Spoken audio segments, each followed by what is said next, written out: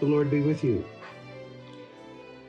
Do you ever feel like, maybe like you're a disappointment to God? I mean, try as you may, you feel like you just can't get it together. You believe and you doubt. You hope and you get discouraged. You feel bad about feeling good. You feel guilty about not feeling guilty. You rededicate your life and you're still struggling. I mean, did you ever think that just maybe you would arrive spiritually and you haven't? Well, if you've ever felt any of this, I have good news for you.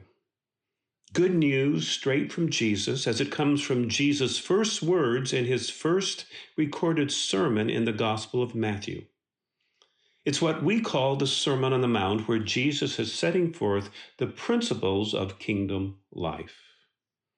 I begin reading in Matthew chapter 5, verse 1. When Jesus saw the crowds, he went up the mountain. And after he sat down, his disciples came to him. Then Jesus began to speak and taught them, saying, "Blessed are the poor in spirit, for theirs is the kingdom of heaven."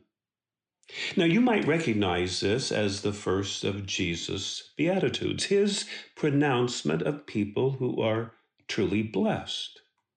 And true to form, Jesus here, he is upsetting the apple cart as Jesus is turning right side up an upside down world. And it might sound strange to our ears that Jesus begins his description of the blessed life as blessed are the poor in spirit. I mean, the blessed life hardly sounds like the lifestyles of the rich and famous. Blessed are the poor in spirit. I want to point out here that there are two Greek words in the New Testament translated poor. One is a word that describes a person as poor with nothing to spare. This person has got zero in the bank, zero in savings. This person is poor, but has not gone into debt, has not gone into bankruptcy. That's the first Greek word translated poor. Now, the second Greek word, and the word Jesus uses here for poor in spirit, this word describes a far greater poverty.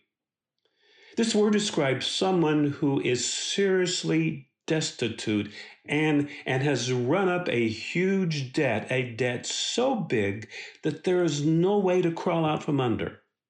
Okay, that's the word here Jesus uses when he says, "Blessed are the poor, the bankrupt, the destitute in spirit." This is not being poor as far as money is concerned. This is poverty of spirit. And Jesus pronounces as blessed those who know, those who realize, those who have come to terms with the fact that we are spiritually destitute before God, that we are spiritually deficient beggars on the street. And for you and me to be blessed as poor in spirit means that we own our spiritual poverty. We know that we have nothing to commend ourselves to God, nothing to ever earn or win God's favor. And this reminds me of the old hymn I learned as a boy, Rock of Ages, where it says, "Nothing in my hand I bring, simply to thy cross I cling." So Jesus says that this is a blessed state in life. This is a happy place to realize that I am one beggar getting to tell other beggars where I found bread. For us to be poor in spirit is to come to that deep, settled peace, an acceptance that yes, we are flawed, we do fall short, and we can't get it together, and Jesus blesses us. Please note, Jesus is not saying, "Blessed are the poor in spirit," because they are poor in spirit. No.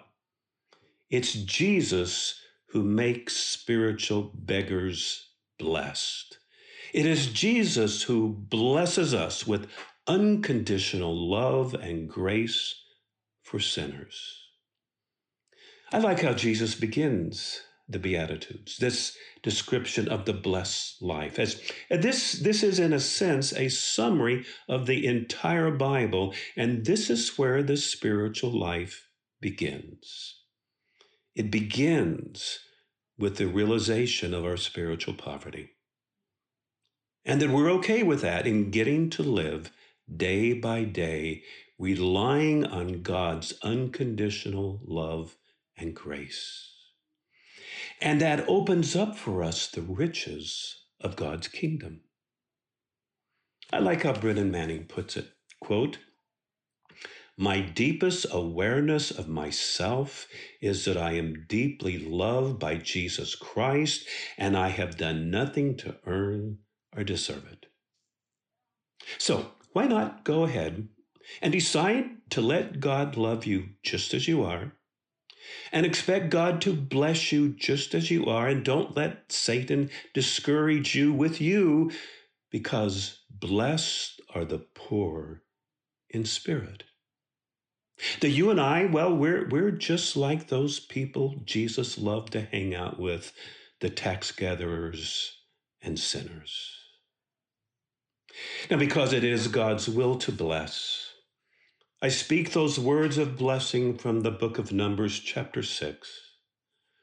The Lord bless you and keep you.